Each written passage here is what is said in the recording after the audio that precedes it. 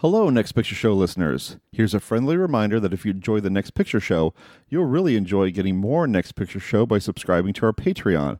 You can get our weekly newsletter for $3 a month and unlock bonus episodes for $5 a month. You can also get access to ad-free versions of the podcast. We recently released a new bonus episode on Sacha Baron Cohen's latest political provocation, Borat subsequent movie film, and we have one in the works about this season of the FX series Fargo. To subscribe to our Patreon, please visit patreon.com/nextpictureshow. It's very difficult to keep the line between the past and the present. You believe that someone out of the past can enter and take possession of a living being? We may be through with the past, but the past is not through with us. Welcome to the Next Picture Show, a Movie of the Week podcast devoted to a classic film and how it shaped our thoughts on a recent release. I'm Scott Tobias, here with Keith Phipps and Tasha Robinson. Genevieve Koski could not join us this week. I think she got caught up in some bad weather. We'll say that. This week, we're putting on our beigeous wide-lapelled shirts and gauchos, braving the inclement weather, and heading out to test our marriages with a key party. I hear they're all the rage these days. Scott, I think everything you just said is wrong. Key parties are not all the rage these days. They're a relic of California's swinger culture from like 50 years ago. Well, it takes a long time for trends to reach the Midwest. Plus, trends are cyclical, which is why I've held on to this polyester disco vest all these years. I can't speak for Tasha, but I'm happy in my marriage. I don't think dropping my car keys in a bowl in order to hook up with a random stranger is worth needlessly sabotaging my relationship with my wife. I just don't. You're also understating the weather situation here. The forecast is calling for one of the nastiest meteorological metaphors on record. We're not just risking our lives driving in this weather, we're risking a full-blown existential crisis. Real dark night of the soul implications here. Plus, we're setting a terrible example for our listeners. We've been doing quarantine periods since March, and now coronavirus infections are spiking worse than ever before. Going to a party that ends with a bunch of people sleeping with each other sounds like a White House-level super spreader event. Jeez, fine. Okay. I guess we'll just have to stay inside, huddle up in a blanket, and watch some movies instead. Tasha, what's on tap this week? After a near-decade-long break from his first feature, Martha, Marcy, May, Marlene, writer-director Sean Durkin is back with The Nest, a chilly new drama about a marriage on the brink. Set in the 1980s, the film stars Jude Law as a slick businessman who drags his wife, played by Carrie Coon, and their children from America to England, but the change in location only deepens the rift between them. The relationship between the time period and the dysfunction within this family reminded us of Ang Lee's 1997 film The Ice Storm, about two families who bring the libertine values of the free love era into a suburban enclave of Connecticut in the 1970s. And so this week, we'll look at the adult betrayals and adolescent experimentation that lead to confusion and tragedy in The Ice Storm. Then next week, we'll bring in The Nest and look at how the values of the greed is good era affect another family in crisis. Please join us.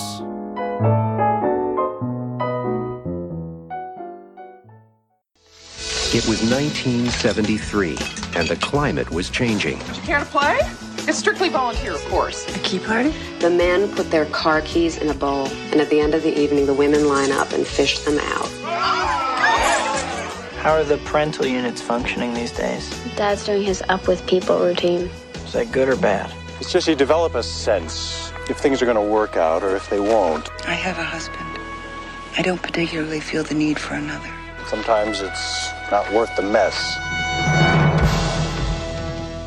From acclaimed director Ang Lee comes a portrait of an American family. Dear Lord, thank you for this Thanksgiving holiday. And for letting us stuff ourselves like pigs, even though children in Asia are being napalmed. Okay, it's enough, all right. Paul, roll. They were growing up. Wendy. A person's body is his temple. And they were falling apart. I don't ever want to see you. Then why'd you come after me? Based on Rick Moody's novel, The Ice Storm is about the collision between a traditional conservative understanding of the family unit and the counterculture experimentation that upends it. That description makes this film sound reactionary, as if the hippie movement arrived in New Canaan, Connecticut in 1973 and disrupted the otherwise stable relationships within typical American families. Yet the ice storm is about the hypocrisies of mixing and matching different value systems. It's not about parents seeking to establish alternate family values, but grown-ups who want free love and lower taxes, and who chide their kids for speaking ill of Richard Nixon at the dinner table.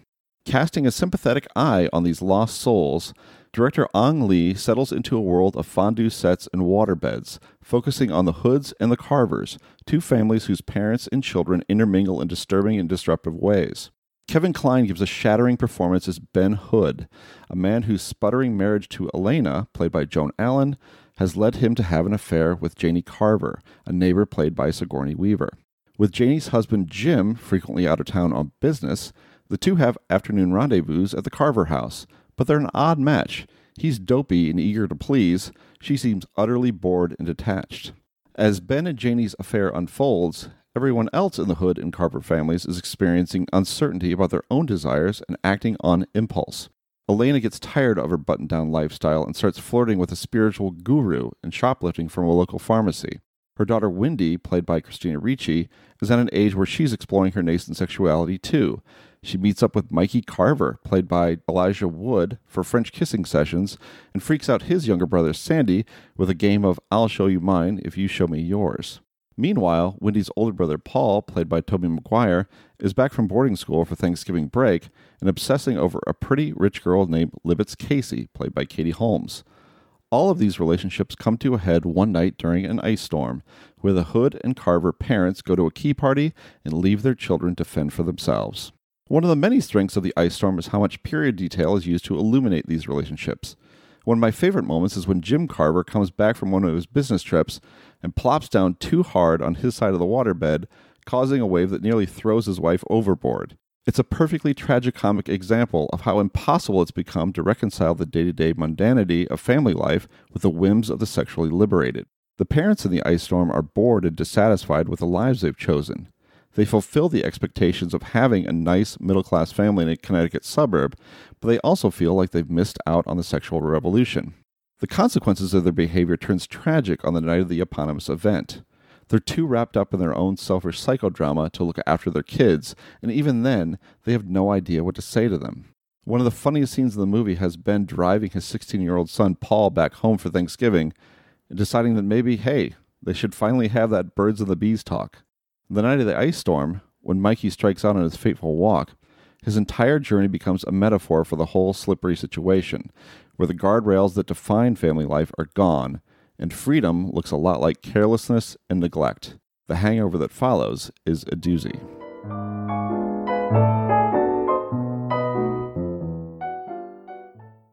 What the hell are you kids doing down here? What do you think we're doing, Dad? What do I think? I think you're probably touching each other. I think you're touching that reckless jerk-off, for God's sake, and I think he's trying to get into your slacks. I think at 14 years of age, you're getting ready to give up your girlhood. Hey, hang on there, Mr. Hood. Don't you direct a single word at me, Mikey. I don't want to hear it.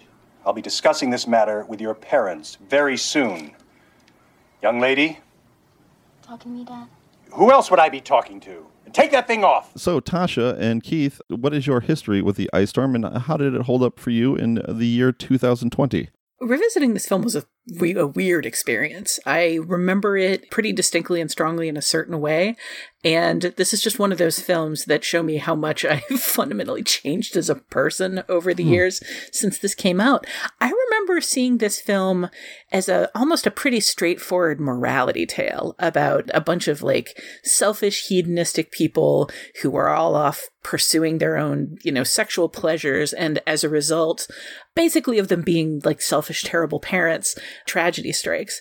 And being considerably older now and having a lot more experience with, I guess, human existence, this movie just seems to me like a story about a bunch of very sad and lonely people looking for some form of connection in their life and not finding it in their spouses, not finding it in their neighbors, not finding it in their work or living situations, and just sort of trying to keep up pretenses to the point where everything falls apart. And the degree to which that's reflected throughout every strata of age in this film, down to the kids who similarly don't know what they want and are kind of hungering after some kind of connection, I think is just remarkable. I didn't love The Ice Storm revisiting it, but boy, I've got a lot more respect for it than I had when I watched it in 1997. And I feel like it's a much more interesting text than I ever gave it credit for. Yeah, I like this movie a lot. I mean, one thing that's worth remembering is it came out the same fall as Boogie Nights. So we kind of got this big double feature of sort of, let's take another look at the 1970s. And let's kind of pull back and see what let's use a very specific corner of the 1970s to talk about some larger changes within the culture, which I think both films do very differently, but I think they both do really well. Tasha, I'm kind of with you in that. I mean, I always like this film, but I do definitely see it as a person who might be middle-aged at this point. Sees it differently than I did when I was, in my 20s. And you're right. I mean, these are people who, it's interesting. I think they're sad people whose marriages would have hit rough times anyway. But there's kind of they're kind of caught up in this perfect storm of their own marital crises coinciding with these shifts in the culture. And also ice. And ice, the perfect ice storm. But I mean, I love the way this film depicts the way larger cultural changes kind of rain down on everyone, whether you want them to or not. I think that we've seen them. I would think we've seen that in our own time. I think sort of some of the hatefulness of the current era has, I think it's found its way into everyday life in ways that we maybe won't be able to assess fully until the Rick Moody of our generation comes and writes about this era. But, you get that. I mean, I love a film that's rich in period detail. And when you get to that scene at the book fair or the little book sale that Joan Allen's character, Elena, visits, you see all these covers of books. And, it could just have been easy shorthand for it's 1973 or whatever, but I feel like it's exactly the right books to be at that book sale and exactly the right ideas to maybe have been processed a little bit and then put out for someone else to take on, which is another theme of the film. To be specific about what those books are, they're self-help books. Self-help books, but also really heavily inclined, I think, towards feminism and just kind of claiming yourself as a woman. Yeah, but also a very sort of mass market paperback version of late 60s, early 70s feminism too. But yeah, great performances too. I mean, Kevin Kline, we don't see him that much anymore, and almost to the point where you can kind of forget how great he is whenever we do get to see him. I mean, for that first shot of him, part of it's the clothing, but a lot of it's the expression on his face. That first shot of him is like, oh, we know everything about this character. And yet we don't, because I think there's sort of depths of emotion that we get to as we get past the outward clownishness, and the kids are all great. I don't know. I could go on, but I think it's a really good movie. And I love the ending of it too. And a lot of the way what's happening, what these characters are going through, are communicated without words. But we can get into that as we get a little deeper into the film. It's also just a really interesting film to revisit this much later because it's one of those time capsule actor movies where every time somebody new shows up on screen, you kind of have oh my God, that person. And just seeing so many of them so young is interesting, but seeing so many people that we just haven't seen in a while is interesting. It's a really spectacular collection of actors. And if you want to get freaked out, we're almost as far away in time from the release of this film as this film was from the release from 1973. I think almost exactly, right? I guess you're right. Yeah, it's 23 years. I think it would be. I think we're just 1 year removed because this movie starts in 73. I think. Oh, that's an evil game to play, Keith. It is interesting what both of you are saying. I think is true about encountering this film a little bit as you get a little bit older and maybe seeing it in a different light, because I'm happy in my marriage, don't get me wrong, but I do understand what that sacrifice is, what you're kind of accepting and what you're leaving behind. And so you can kind of see, well, you can at least see that where their minds might go, where it's wait a minute, this thing that I've been promised, this happiness that I've been able to achieve for myself, or this idea of the happiness that I've been able to achieve for myself of having, a nice home in a nice suburb with the wife and 2 kids, the husband and 2 kids, that's not doing it for me.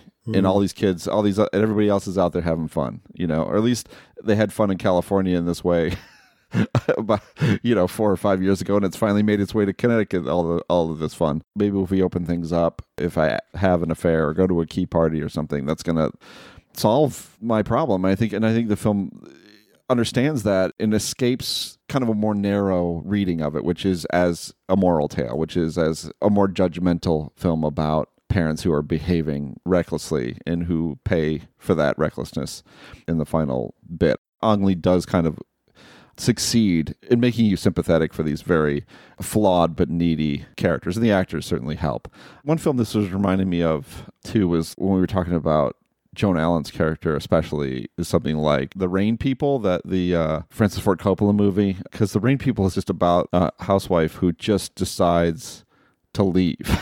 And there's, and I guess Kramer versus Kramer does that a little bit too, but it's like, but this is more surprise, like completely out of the blue. She just leaves, and it's just like a very sudden abandonment of everything that was expected of her, and then we kind of follow her from that point. And it feels like both movies are tapping into a kind of a cultural feeling in a way that, to me, is at least seems authentic, or plays in an authentic way. Both those movies. That being said, parents, keep an eye on your kids. Come on.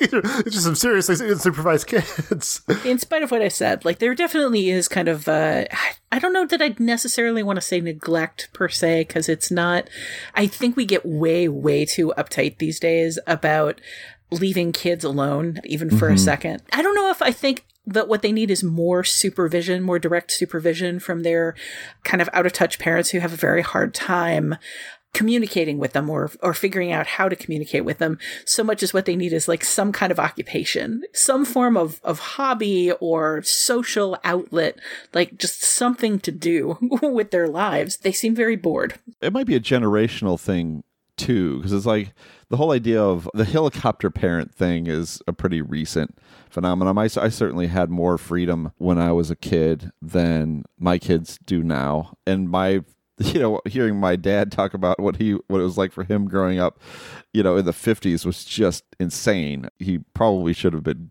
killed multiple times over by the kind of trouble they were literally making bombs. He and his older brother.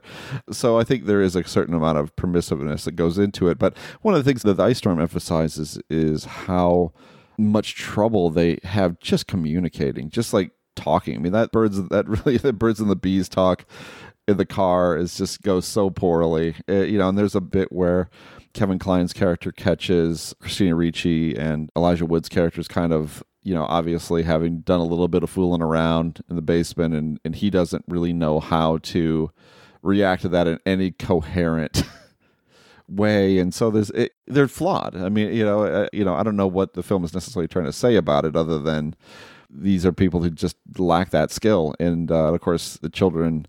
Everybody winds up paying for it in the end. I did not find that scene very realistic.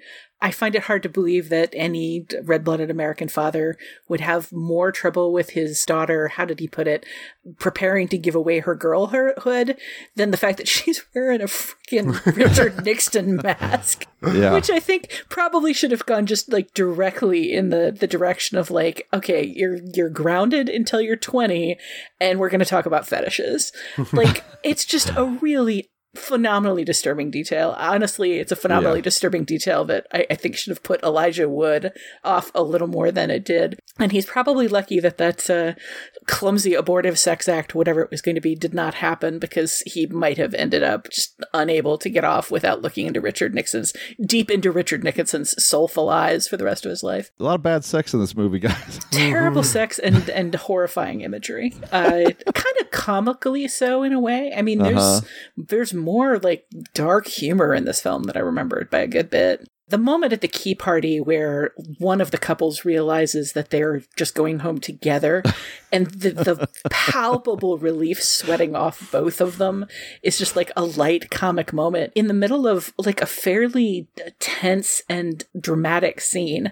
It's unclear whether she did accidentally draw her husband's keys or recognize them and went for them, to the relief of them both. But either way, that moment where she takes her husband's hand and their eyes meet and you can just see how incredibly glad they are to be able to plausibly run away from all this. It's kind of a beautiful moment in the middle of so much like disconnect and difficulty and bad communication to finally see two people on the same page, like emotionally, sexually, dramatically in the moment. Though my favorite bit in that scene is the woman who brings her large adult son into the party. That's hilarious, but also kind of like, it's just keeping with this theme of like adult sexuality and kid sexuality overlapping with each other in really creepy ways too. And I'd like to see the idea that, you got to be liberated. It may hurt. It may make you feel uncomfortable, but you got to be liberated. You got to be liberated no matter what. It's sort of right. It's like the thing. It's like the thing to be in this neighborhood. So there's like this weird social pressure that is bearing down in such a ruinous fashion on every single marriage in that party. And nobody wants to be visibly seen to be the least liberated person at the party. Yeah. I mean, just in the whole thing about it being optional, it really feels like a Tupperware party. It's like, you don't have to buy anything. It's kind of like this, low pressure, high pressure thing. I love the way Dot, Allison Janney's character, introduces it too. It's like, hey, new thing this year. It really does feel like a Tupperware party in that moment where she's just saying, like, we've got burpless lids now, just the upbeat, almost cheerleader-ism of, like, we're trying the latest, Last year it was taupe. This year it's sleeping with one of your neighbors.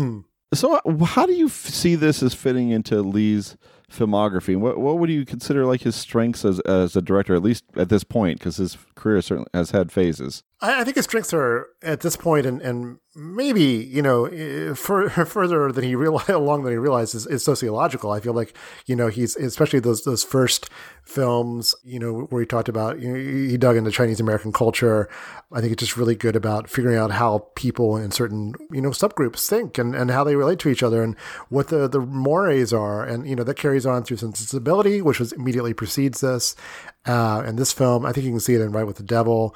Obviously, Crouching Tiger, Hidden Dragon is a little more fantastical, but it's there too. So I think it's really one thing he does especially well. I think it's well in evidence here. So many of his films are also just about repression, emotional repression, emotional retardation, particularly coming out of a person's personal and cultural background. And so many of his films are about the kind of burning longing that tends to live under that kind of repression. So many of his most indelible characters are just about like the things that they want and know that they can't have. And we're going to talk about other films of his a little later, but I guess I'll just preview it by bringing up Crouching Tiger and the degree to which that movie is about duty and about people who want things and tamp it down because of duty. But if you look at Brokeback Mountain, you see people who want things and are tamping it down because of society. If you look at this film, you see people who want things and are tamping it down because of propriety.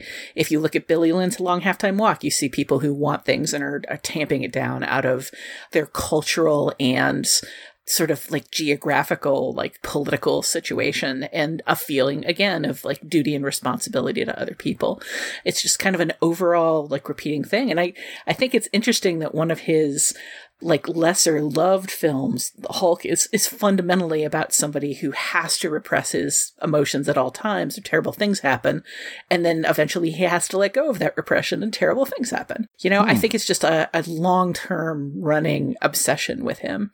And I would be a little surprised if that was not also cultural and stemming from his own background. Yeah. And I think it's also true, too, of his writer, James Schamus, who's written so many of his movies, too, and then would go on to write and direct the only good Philip Roth adaptation. What was it? For some reason, I can't remember the name of it. Is it not The Humbling? That's a different one. It's one-word title. I'm looking at it. I've read the book. I forget what oh, my name God. of it. Hold on. I'm looking it up. Indignation. Which, if you haven't seen, it's such a gem. I haven't. I've read the book, but I haven't seen the movie. Oh, my God. Well, I mean, it's got... There's kind of a centerpiece scene in that with Tracy Letts that goes on for pages. It would be pages and pages and pages of script. I mean, it's kind of meant to be kind of the central kind of provocative scene in the movie. It's just perfect. It's like the best Philip Roth thing you've seen.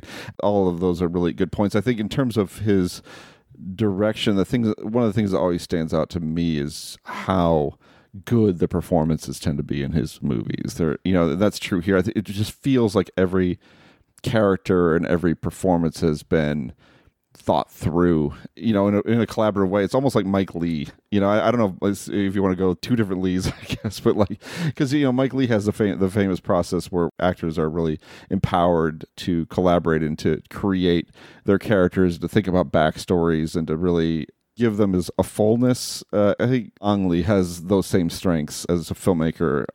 These are all these performances are so well realized. You can focus on any one of these characters, particularly the grown-ups, and really sense a depth there that goes beyond just the scenes that they're in. And so that's one of the things. It's one of the things that keeps the film, again, from being a simple morality play, because these characters are not as simple as they seem. Spike Lee also gets a lot of praise for giving actors a lot of freedom to create and define their character. Is it a Lee thing? It may be a Lee thing. What's another? It was another. I guess. Yeah, that's all the Lees I got. So, listeners, please send us your favorite Lees and whether they're known for collaborative filmmaking.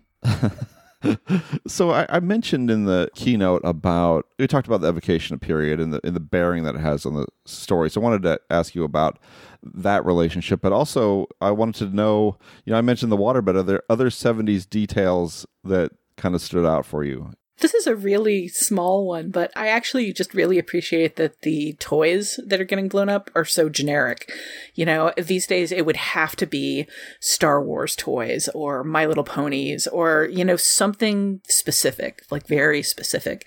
And there'd be a symbolism in that, whatever franchise or property it was that was chosen, it would be seen as some kind of cultural commentary or, some kind of statement, I guess. If he was blowing up his baby Yoda or whatever, is this an anti-capitalism question? Is it an anti-franchise or an anti-co-option or an anti-escapism commentary? And it's no, it's just an unbranded little plastic plane. It's just an unbranded grim soldier doll that can only say one thing.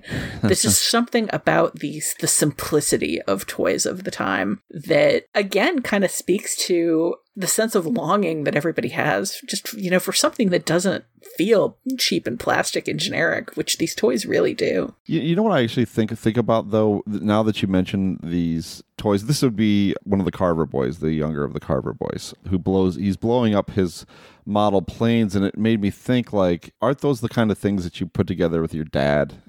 Is this a way of him showing resentment for his dad being absent from his life? I mean, from being the kind of guy who's out of town, whose presence is so negligible in this family's life that they don't even know that he's been gone for a couple of days when he returns from a business trip. And so maybe blowing up model planes is kind of a subconscious act of resentment towards his dad. If we were going to take that as a big symbolic statement, I would think it would be more about the symbolic destruction of his own childhood, his desire to move on, which we see in other ways. The fact that the most sexually confident and compelling character in the movie, like his mom, played by Sigourney Weaver, takes away the toys that he's trying to blow up and hands him a whip instead. That feels really fraught with potential sexual symbolism.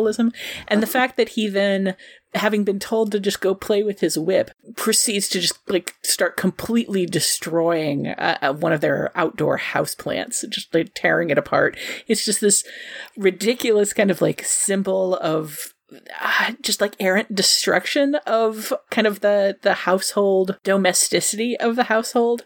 If anything, it feels too overstated to me. That is just a ridiculous bit of symbolism, top to bottom, I think. I love that image, though, of Sigourney with that whip. It's so disturbing. I'm going to have to correct you here. Obviously, the most sexually confident character in the film is Frances Davenport, as played by David Krumholtz, Tobey Maguire's more experienced roommate, who is a total sleazebag. And I love him. It's a fantastic performance. The little grin that he gives Tobey Maguire when Tobey Maguire realizes that he's gotten in there ahead of him is, you want to talk about punchable faces, man. Love David Krumholtz. So what about you, Keith? Anything about the evocation of period here that stands out for you? Well, I mentioned the book, the tray of books, which I like a lot. I also like the reference to a very specific reference, but I think another good one for the film about going to see Deep Throat in the theater, which you could do. I mean, it was a brief moment where porn was mainstreamed enough that people would go see Deep Throat, and for a couple of years after that, other breakthrough porn movies, like right next to like where the Poseidon Adventure was playing. What a strange moment in time. I'm always struck. I spent a lot of time for various research things looking at old newspapers, and I'm always struck when you see like a mid-sized city's movie ads, and you see an ad for porn movies right next to a Benji. It's such a particular moment in culture, and one in retrospect, I'm not sure that could have been sustained, right? I mean, that's with all this stuff. You kind of hit too much liberation. You kind of end up hitting a wall. Well, the reactionary forces kind of beat it down. But it's what was the end of Porn Chic? Was it just taper off, or was it actually some kind of event? I mean, there was. By the end of the 70s, I can go. I mean, I know more about this than I probably should. But by the end of the 70s, they're releasing like R-rated versions of X-rated films, like the adult version of Alice in Wonderland and things like that, which would play regular theaters. You can find old reviews that Ebert's written of them as well. But I think that moment kind of passed pretty quickly. That's an interesting thing that I'm not sure that I've ever thought about, is the removal of porn films from theaters, in part responsible for the incredible drift into extreme porn and like fetishization that we've gotten. Like the fact that there's not, the one porn movie that everybody's watching the way there are blockbusters, the thing that's playing in the local theaters, so it seems more communal. Has that contributed to the degree that pornography has just like been splintered down into every like faction imaginable? Because we don't have a collective or like standardization of like culturally discussed pornography anymore. Sounds like a subject of another podcast. So coming soon to Patreon, the squirmiest episode we've ever had. We haven't really done our porn bonus episode, which would Dissolve Does Dishes, we'll call it. Next picture show after dark. Yes. Yeah. Way after dark. But well, before we get away from 70s detail, there's the clothing. The clothing is pretty spectacular. One of the things that stood out to me most is the various outfits that Sigourney Weaver's wearing. The one at the dinner party, that's kind of the low-cut velourish suit with the zipper just above the breasts that strongly suggests at any moment she might just like peel off the whole jumpsuit. It's very much a 70s standard. And like the big round plastic bead necklace that she's wearing at the key party really stood out to me. Like those necklaces often were extremely ugly. Like I remember those necklaces, but this particular one just kind of like evokes fruit in an interesting way. Like the beads are like so big and lush, and they look wet, like they actually look like grapes or something, and they kind of like evoke a lushness that isn't necessarily present in a lot of the rest of her. And if you look at how she's dressed versus how Joan Allen is dressed in these like very form hiding like macrame kind of things, and like shapeless all the way down to the floor kind of skirts, and everybody's kind of dressed in earth tones. Like the joke about how the 70s were all about sex because everybody just wanted to get those clothes off all the time has rarely seemed as relevant as it does here. I love the costuming in this film. Yeah, that contrast between the Carver and Hood wives is pretty stark, for sure.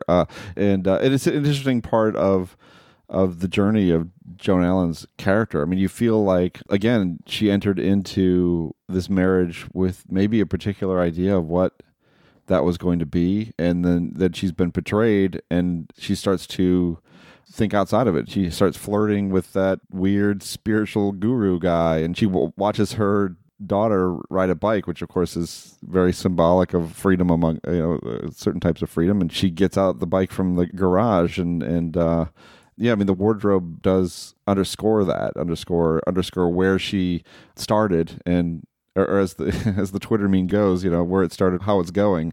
That's kind of Joan Allen's arc in the movie. And I think not accidentally she's wearing pants that are wholly inappropriate for riding a bike. I mean, I've seen this movie a couple of times. I knew it wasn't going to happen, but I kept expecting them to get caught in the spokes and for to have a horrible accident. Yes, 70s pants are not good for bikes. Yeah. One other thing I would say, though, You take out the cheaper plastic things, and I love the furniture in this movie. I would gladly furnish my house and stuff that could be found in these houses too. And I'd love to have a bubble window in my house too. What an amazing addition that is. I like fondue too. Fondue's great. Oh, sure. Fondue is delicious. I want to go back and re-examine your assertion. I just kind of tripped me up a little in your intro as well. Of Joan Allen flirting with the Reverend. It seemed to me when he first turns up in the movie, because I didn't remember a lot of details from this movie. When he first turned up in the movie, that is exactly what I was expecting, for him to represent, a different kind of sexuality than her husband, like maybe an earthier one, maybe a more spiritual one, maybe a younger one, maybe a more free one, like something like that. And what I saw instead was her just like pulling away from him at every moment, like just a palpable discomfort at the book sale where she talks about why she never went back to his church. And he says that that's no big deal. And then she's visibly drawn away by like the image of her daughter, which is so much more appealing to her, it seems, than this like younger long-haired guy paying attention to her. And then when he turns up at the party, she seems immediately appalled and she shames him and he slinks away and leaves. Like, what I saw in that was like a deliberate setup that was kind of playing with that trope of the kind of 70s spiritual guru who's also a sex trap for his believers, basically. It seems to me like she looks at him and sees that kind of Jim Jones thing and just immediately pulls back in revulsion. And he has no defense for it and he has to run away. That's what I saw way more than I saw any flirting. What do you think, Keith? I think any flirting was past tense, though. I got to say, there's a reference to a former meeting, but I feel like something in that meeting skeeved her out, and now she's really not that happy to see him again. At no point at all. Yeah, maybe I guess maybe you misread on my part then, because I felt like he kind of caught her at the right time for her to be interested, because she had already had an inkling of what was going on with her husband, and ended up being first dude available. But if you guys saw Revulsion, then maybe it's a misread on my part. How much of the blame for that marriage's distress do you think the film places on Elena?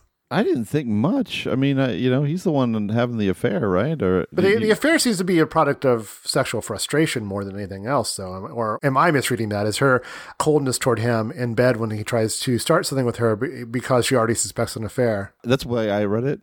I definitely didn't think that there was much blame there at all with either of them. I saw both of them as being in a very sad situation. I saw her as having kind of sexually withdrawn to a point where, like, when she it seems like she has a moment of sexuality and like she turns to him and says, and then they like run off and have sex. And to me, that was just like, I'm feeling something sexual for the first time in a long time. And the excitement that she gets doesn't seem like an erotic or sexual excitement. It seems much more like, maybe we can finally be together for a moment the way that you want. I just assumed that she was having some sort of like biological reaction that was pushing her in a more asexual direction. And then, he's very clearly frustrated. I think that's why he's having the affair. And she knows that he's having the affair and is depressed and angry about it. I think rightly, it just kind of comes down to they can't talk about the problems between them. I think that they're both making not great choices. And if you really want to point fingers and count blame, they're both doing things that are wrong. But I don't think the movie is judging them hugely. Like, I don't think that there's a sense of narrative blame going on here exactly. The sadness of both characters is so palpable that you can't feel. I think if either one of them found any pleasure at all from what they were doing, I mean, it's just for Kevin Kline's character. I mean, he has no idea how to relate to Sigourney Weaver. I mean, that's a really poor match, and and his attempt at pillow talk is hilariously catastrophic. I mean, he doesn't know how to relate to anybody. He can't relate to his wife. He can't relate to his son. I think maybe there might be where we pick up in the movie, maybe there was a feeling like he missed out on something. I mean, that was a point I was making in the keynote. It's like, these are characters who have invested in having a marriage and kids, and they would have done so pre-counterculture, right? I mean, because it's 1973, their kids are like teenagers, right? These marriages would have started in probably the early 60s. And so they got to watch all of this happening from this suburban enclave, and they missed out, and maybe they got married young. Kevin Kline and Sigourney Weaver certainly maybe feel like they want to have some part in this era that they missed out on, that the young people are out there enjoying themselves, and that they're kind of stuck in this fairly boring, unsatisfying situation. I think one of the most heartbreaking scenes in the movie is the moment where you realize that, it is still a family. It's not a total disaster, although it's going to meet with disaster, is when after that awkward, when he interrupts the Nixon makeout session or whatever, when Christina Ricci's feet are cold, so he carries her home, and like you could tell they hadn't done this in a while, and they missed it. They were both getting something from this moment that they hadn't had in a while. It's probably the last time he'd ever do that too. It breaks my heart. It's such a good moment. It's foreshadowing too for another child who gets carried in that way later. Yeah. God almighty, the weight of the kid, like, God, it's so shattering the way that's handled. But I kind of want to talk a little bit about the Tobey Maguire character and that whole misadventure, because it is a little bit detached from the movie. And of course, he narrates the film, and his return is kind of where the film lands. So maybe this is a good way to land our discussion. I mean, what did you make of that? What do you make of Paul's interest in Libets and all of that happening outside the New Canaan bubble? And how do you see that fitting into the overall story here? For me, it was, in a way, almost of a piece with the weird connection going on between Sandy and Wendy, the two younger kids. There's just a feeling there that the adults are so convinced in some way that sex is going to fix their problems, that like sexual liberation and the theoretical emotional connection that it might bring might fix their loneliness and their inability to communicate and their feelings of emptiness. And you kind of see Tobey Maguire's character in the exact same kind of way, is chasing after a girl who's kind of visibly more pulled together and sexualized and seemingly popular and seemingly smarter than he is. And he just comes across as this kind of like fumbling dork, not unlike his father. But he's so convinced that getting with her in some way is what he wants and is a solution. He seems to me like he's yearning after something that's in many ways just out of his league. Those two kind of seem more mature and together and with it than he is. But he's still kind of like in a fumbling sort of way reaching out for sex, specifically with this one girl, to the point where he's willing to drug his roommate to get there. And the whole thing, I mean, on some level, it feels like it has much, much lower stakes than any of the other attempted connections. Because you couldn't really say that what Wendy and Sandy has is sexual exactly. But there's so much uncomfortable tension there about how young they are and where they're going with what they're doing, what they want out of it. And there's so much discomfort with the adults and how they're ruining their lives and their kids' lives. So somewhere in the middle, you've got this one story about a boy at an age appropriate for this kind of sexual experimentation. And it ends up just being as kind of like empty and disappointing and badly communicated and not connecting as everybody else's attempts at anything. Yes. Keith, any thoughts? What kind of name is Libets? That's my question. Yeah. Yeah. I mean, I think it's an example of how, kind of what we were talking about before, how the feel of a culture kind of takes different forms in different places, but it's kind of fundamentally the same. I mean, unsupervised kids drinking, trying out whatever drugs are in the medicine cabinet. It's the same as anywhere else, but just downtown.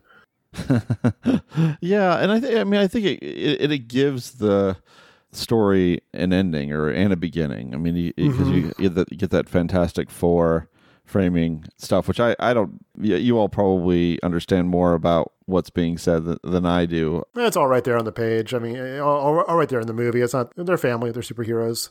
Yeah, family. It's also kind of a ridiculous, pretentious, like mixture of high culture and low culture, because you're looking at these very 4-color images on the page with everybody communicating everything in exclamations, a lot of exclamation points, and then you're getting Tobey Maguire's like kind of heavy-handed, overdubbed like voiceover explaining the cosmicness of it all. Mm-hmm. I don't think it's the movie saying these are the themes of the movie. I think it's the movie saying these are a pretentious kids' interpretation of the themes of the movie. God, I hope so. Though the film probably could dial back a little on the metaphors and be fine. I mean, we were already dealing with how many ice trays getting cracked. It's like, okay, we kind of, in the various degrees of ice forming and melting and all that signifies. But I think it does lead to a very touching coda, though. I do love just him getting off the train and with the family waiting, and then Kevin Kline breaking down in the car. It just feels like that's the first moment when things thaw, right? Things are thawing a bit in the family, and it feels like a hopeful beginning, like they've just been kind of woken up in a very frightening way, and maybe they can kind of come together in grief and as a full unit, all four of them in the car. I push back on that a little bit, actually, because I feel like it's a different ending than Tobey Maguire's character, the different ending than Paul thinks he's going to get, because he thinks he gets off, he's gone to the city, he's had a disappointing experience, he's kind of developed a new appreciation for his family, and there they are on the train tracks, and he's got a smile on his face until they get to the back of the car. And within the span of the film, he never finds out what happens about the death and everything. But he sees his dad break down, and he realizes this is not a happy ending. This is the beginning of a new phase that's going to be perhaps even more distressing and more difficult for him than the phase he's just gotten out of. And I'm really glad that they don't have the explanation, because so much of this film is about poor communication and inability to express emotion and an inability to say what you're thinking and say what you're feeling. And that moment on the train platform where he sees them and they see him and they're all kind of relieved is so sweet, and there's so much of a feeling of like connection there. And then it so quickly falls apart in the car with just everybody's kind of in their own little world. Everybody's on a different page. Everybody's experiencing different things, and we see no effort made for them to communicate about it. And eventually, God, this is like it's diametrically opposite version, like reading of that moment for me. I just feel like he breaks down, and then his wife is showing him sympathy. I felt like there was, and the fact that the three of them were actually together, not in the car waiting for the fourth to come back and join them. I just know that's wild that we've read it completely differently. But I'm assuming that none of you have read the book, or they would have come up by now. It's been years since I read it. The book is actually in some ways more disturbing than the film. I can't remember all the details, but there's a lot more adult and child sexuality overlapping. Not in like an incesty kind of way, but in more uncomfortable ways as well than we get in the film. Yeah, I wasn't going to grill you about details from the book per se, but I am sort of curious. Like, this entire movie to me just has like a very choked literary feel. And what Scott was saying about the heavy, heavy symbolism kind of fits into that. Like, this is a movie that feels like it's based on a book that is probably a lot more interior than the story we're getting. And I feel like we could talk for another hour just about people's motivations and find a lot more of these kind of disagreements is putting it too strongly, but different interpretations about what different characters are feeling at different moments, why they do what they do. Like, we've been talking about this for quite a while, and we haven't even really dug into what Christina Ricci's character wants or what she's feeling. I feel like there's a whole thesis to be written about Sigourney Weaver's character and the particular ways in which she's acting out and why she's doing it, what the film gives us. There are all of these different kind of like threads pulling in different directions, and I feel like you probably need like a 600-page book full of interiority to actually tease those things out. I feel like the density here becomes really interesting, but I also feel like the likelihood of any two people on this planet watching this film and seeing the same movie is probably pretty low. Wait, before we move on, Tasha, quickly, which character is which Fantastic Four character? Well, let's see. Tobey Maguire's Spider-Man. No, he's not in the Fantastic Four. Well, he was briefly, but I won't get into that. Please. Oh, God. I mean, the cast is too big. Like, we don't really have... Well, I say that just limit to the family. Which family members are which Fantastic Four characters? I would say Paul Hood, Tobey Maguire, would be closest to the Thing. He's kind of a bumbling, socially awkward force. Right? Paul? Yeah. He's not slick. No, he's not slick, but he also just like completely lacks any sense of like menace or gruffness or confidence. Like, I honestly think The Thing is the hardest person to cast out of all this. If anything, weirdly enough, I'd say Elena. Like, she's the one who's kind of the odd person out, who keeps pulling away from everybody, who seems to be like kind of sternest and strictest in like knowing what she wants and who she is. But she's not content with what she wants and who she is. So I'll give her The Thing. I think Janie Carver, Sigourney Weaver's character, is definitely the Human Torch. Like, she's burning brighter than anybody else out there. Ben Hood, Kevin Kline, is Mr. Fantastic. He's like trying to keep it all together and be the responsible dad, and he's just freaking clueless, having a really hard time dealing with any of them. Maybe Mikey is the Invisible Woman. He's the one who keeps kind of disappearing, and he's like kind of hardest to grasp. But we get that scene of him and his brother serving dinner to the adults. You know, he does have kind of like a family-oriented, caring kind of persona, but he's also like off flirting with people behind everybody's back. Like, that's early Sue Storm, 60s Sue Storm. So which was Namor? Okay, we'll stop. Wow. Okay. So maybe when we talk about the Ice Storm again in relation to The Nest, we could talk about how the family in that film matches up with different Fantastic Four characters. But in the meantime, we are going to be back with what would normally be feedback, but we're going to do something a little different. Stay with us.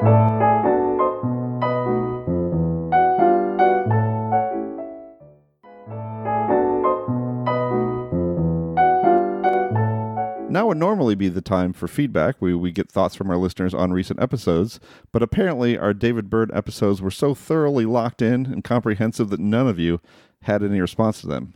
Either that or you heard me singing for Talking Head songs and then immediately unsubscribed. Anyway, we thought we'd use this opportunity to talk briefly about Ang Lee. He's been making movies since the early 90s, many of them excellent, but we have not discussed him on the show until now.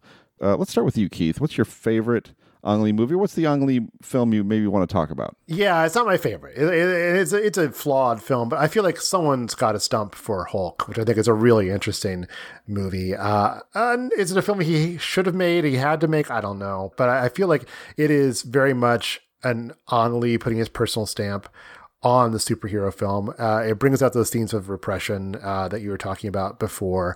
But I also feel like, it's really Lee and screenwriter James Schamus and a lot of other people. There's a whole New Yorker article that uses the Hulk script as an example of how tough it is to get screenplay credit for anything in a Hollywood film.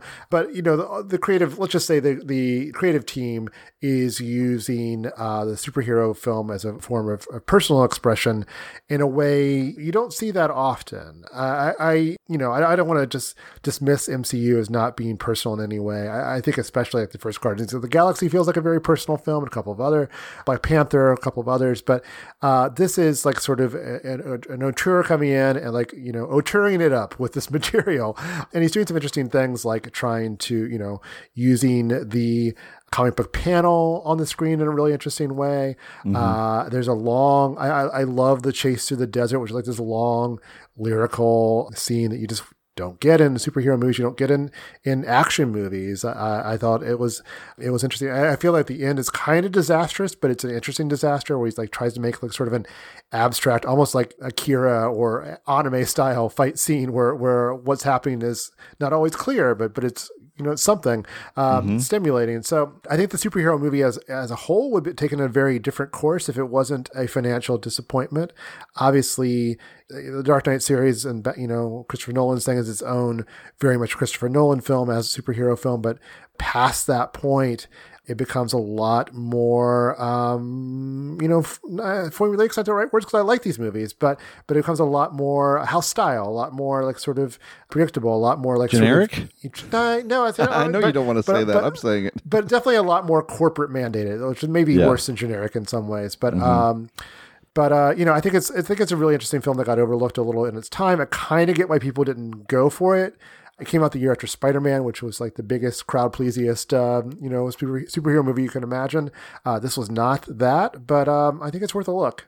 I completely agree. I mean, I appreciated it at the time for the flawed thing that it was, but as you said, I mean, it became like the model of what not to do in some respects, and then of course Marvel had to go and do another Hulk movie, and then have a different Hulk for the other movies, and it felt like it was something they had to fix. And when they came across the fix that was hugely successful, then a lot of the strengths of this movie were abandoned. But the psychological force of Hulk is rare and just not something you see that often. So I do have a lot of appreciation for that. Tasha, what about you? Well, Keith probably went with the most counter-instinctual film in his filmography, so I'm going to counter that by going with the most instinctual film in his filmography, which is in many ways like the less interesting or daring choice, but somebody's got to do it. For me, it's Crouching Tiger, Hidden Dragon, always will be. That movie is just so visually beautiful on so many levels. It is such an interesting match of emotion to cinematography, of emotion to fight choreography, of emotion to costuming and design. The degree to which it's a love story about two people who can't be together just really can't be overstated, but it's just such a great action movie. It's funny in surprising places and surprising ways. The fights are exciting and dynamic and engaging, and at the time, at least, very surprising. Like, the kind of wire work going on there was just not familiar to a Western audience much at all. So there's a lot that happens over the course of this movie, and it's all very swoony and almost folklorish, but it's all based in very accessible emotions, very relatable emotions, just kind of in a skin that back in 2000, again, mainstream Western audiences really hadn't seen much before. You kind of can't beat the performances in that movie, particularly from Michelle Yeoh and Zhang Ziyi.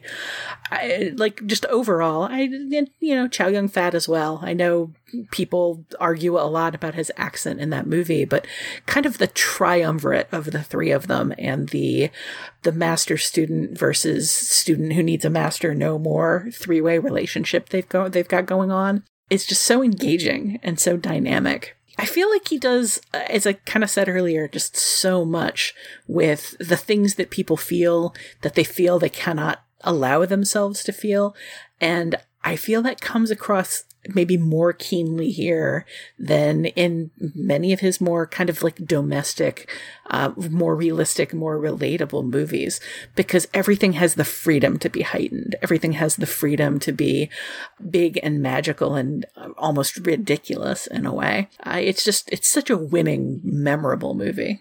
It was such a cheering experience to see it become kind of the crossover hit that you would have wanted it to be. That it just became for a lot of people, an introduction to a tradition of filmmaking that they just had no familiarity with whatsoever. So yeah, I loved it. I think we've been trying. It was a movie of the week for us at the Dissolve. I think we've been often mentioned Crouching Tiger as something that we want to pair with something, but it never has quite worked out. So I feel like that sometime in the future we're going to hit it, because it's a film that I think all of us want to explore a little more. My pick would be Brokeback Mountain.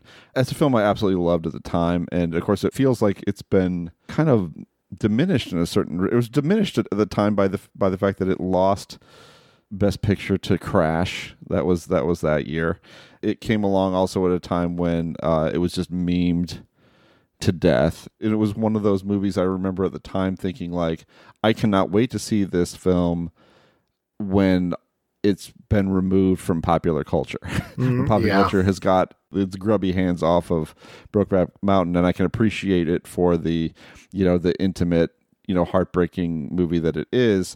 At the same time, it feels like, a movie of its time in a way. This sort of story of repressed love between two cowboys in Wyoming, based on the Annie Proulx short story. I don't know if it gets made the same way or at all in 2020, but I do have a specific affinity for stories of unrequited love, and I think I just love that. That's my favorite kind of movie tragedy, and this one just plays that to the hilt. The lead performances by Heath Ledger and Jake Gyllenhaal are really stunning, and it just is just one of the score, of course, is unforgettable, and in the end of the film, it's so perfect. It's just like I really love it, and it's a film that seems to almost have faded a bit in the culture, and I still hold on to it. I think it's still a good movie. I don't think you're wrong, but I think in some ways it's faded for the best possible reasons, and that there was a lot of novelty around a gay love story in 2005 that there's not. I mean, depiction is a lot of this kind of relationships. There's a lot more common than it was then, but it is a great movie, and it's definitely, if you haven't seen it, check it out, and if you have, watch it again. Also, did you know that a lot of the sheep are CGI? Really? I did not know that a lot of sheep were CGI. A lot of CGI sheep in that one. Well, then, what was the big deal about them neglecting the sheep to, go be together? Why was that rancher so mad? They're just CGI sheep. Yeah, that's a good, they don't need anything. Point, Tasha. Yeah. Yeah, I think he's exactly on the money here. I think that movie is just less needed now than it was when it came out. Mm-hmm. But I also think that history will kind of come around on it to appreciating it for the doors that it opened and for the way it fed people who were starving for this particular kind of meal. And eventually it'll come around to just being appreciated for the spare performances and the beautifully spare cinematography. It's one of those films that's just lush in its nakedness. Almost, it's so visually simple, and I'm right there with you. The ending of Crouching Tiger is kind of a classic that doesn't entirely satisfy me. It's so rooted in a very specific Chinese culture artifact that we just don't have the same connection with culturally in a way. The ending of Brokeback Mountain may be his best ending. It's too perfect for the story, and it's so simple, and it's again just so relatable. Yeah, and it's got another incredible Michelle Williams performance too, just on top of everything else. But yeah, interesting filmography. And I just saw Gemini Man last night for the first time. Probably not going to make any kind of list like this for me. But I don't know. He's gone off on some weird Robert Zemeckis track where he's become obsessed with technology, and he seems like the last person who would get there. But Hulk was an effort, and there were CGI sheep in Brokeback Mountain. I guess there was kind of Life of Pi is lovely, and that's true. That was kind of what set him on that path. Gemini Man is, it sounds like a much more interesting movie. It's more interesting to talk about than it is to watch. And I saw it in 60 frame per second 3D, which is a completely bizarre experience. Yeah. I was writing about it, but I also, I was really glad to get a chance to witness it. It's horrible, but it is something to see for sure. It's a bizarre experience. It is like the borders between you and the medium are kind of erased, but you realize you kind of want them there. Yeah.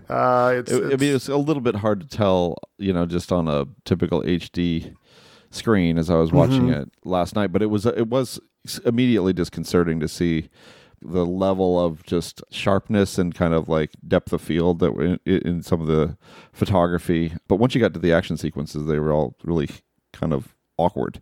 Yeah, see, the motorcycle chase played really well. At the one point, I'd actually like to watch that separate from the rest of the film. I'd watch that again. Yeah. How did CGI Will Smith look?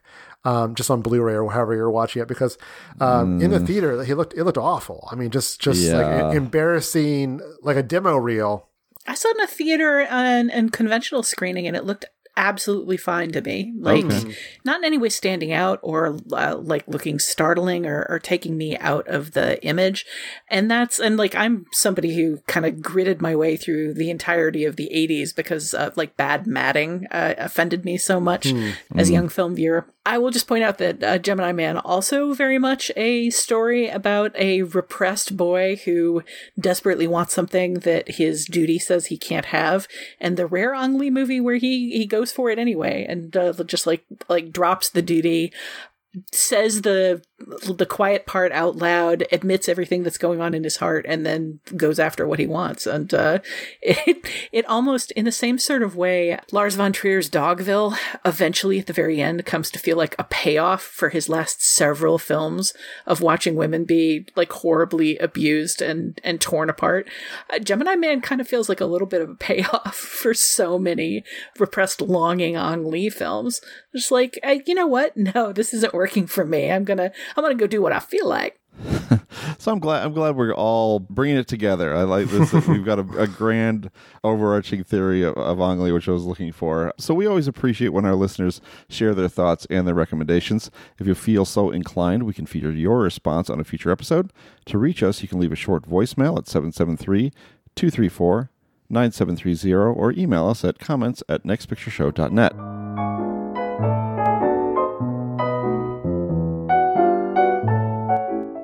That's it for this episode of The Next Picture Show.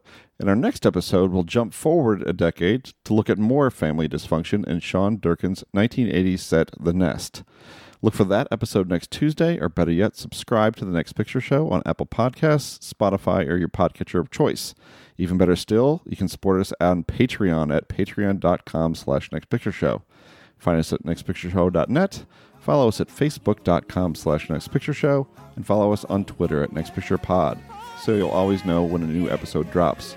Until then, we're going to have another fight about whether to stay in podcast therapy. I asked your mother